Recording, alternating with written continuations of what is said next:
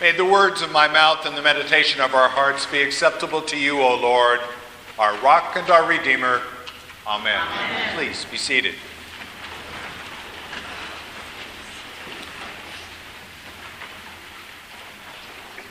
I'm not sure, but perhaps it's just the news cycle, but I have to admit that my thoughts this past week have focused largely on the pattern of suffering that so permeates our world.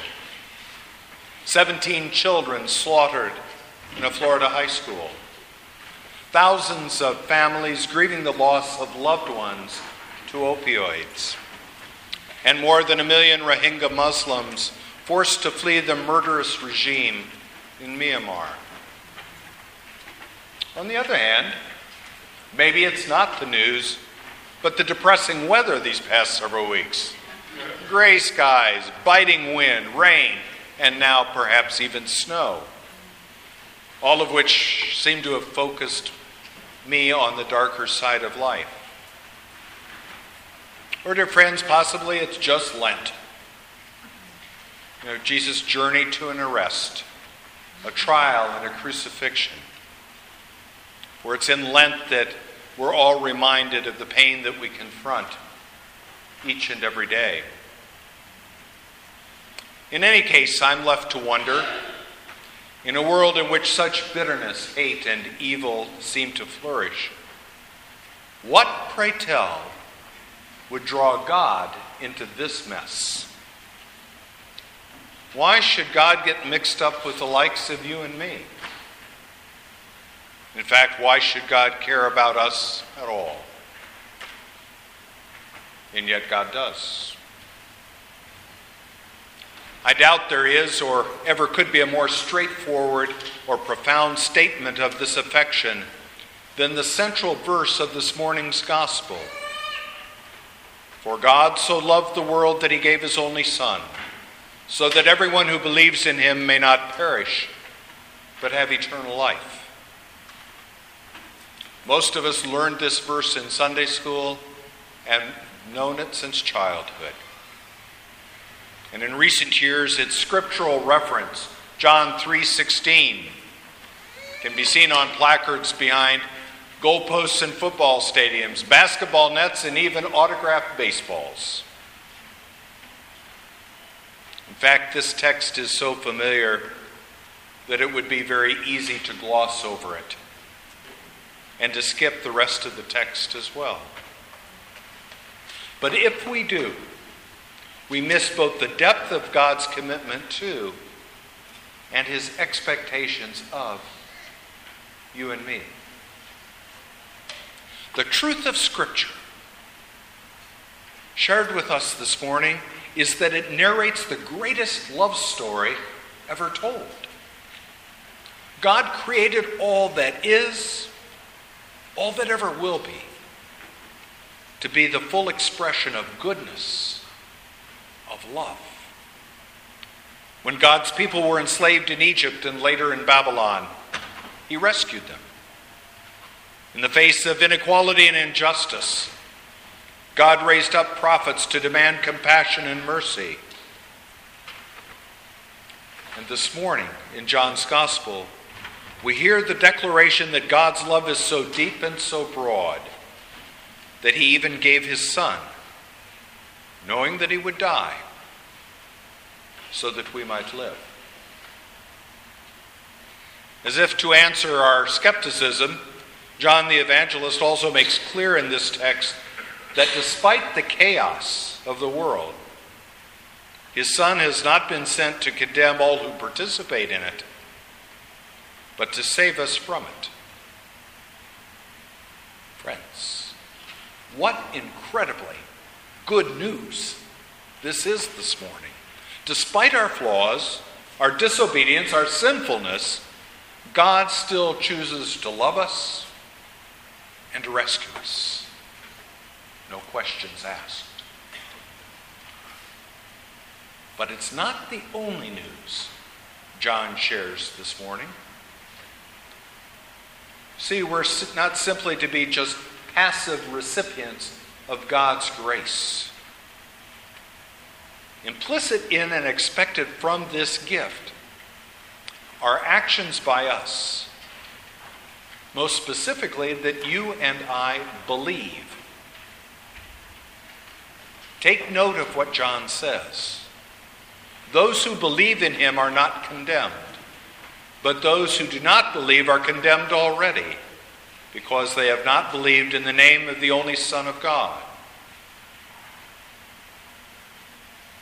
Indeed, we should take note of the way in which grace is framed.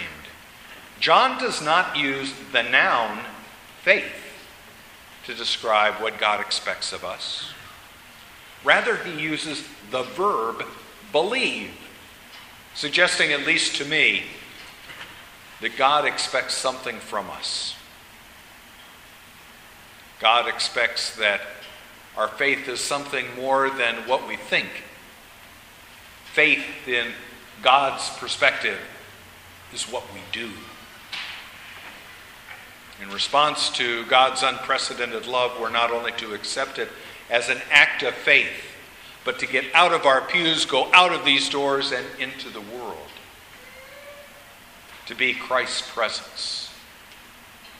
To be as Christ would be. For that's how God so loved the world. Unfortunately, today's text doesn't give us a great deal of direction. But I think the general context perhaps points the way.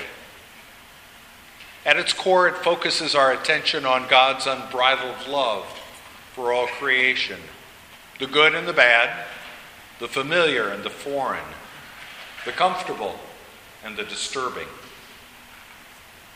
As we noted moments ago, Scripture is replete with examples of God's care of Israel, even in the form of a bronze serpent on a pole. But to the point of this morning's gospel, Scripture also provides a narrative of God's love for the outcast, the marginalized, the other.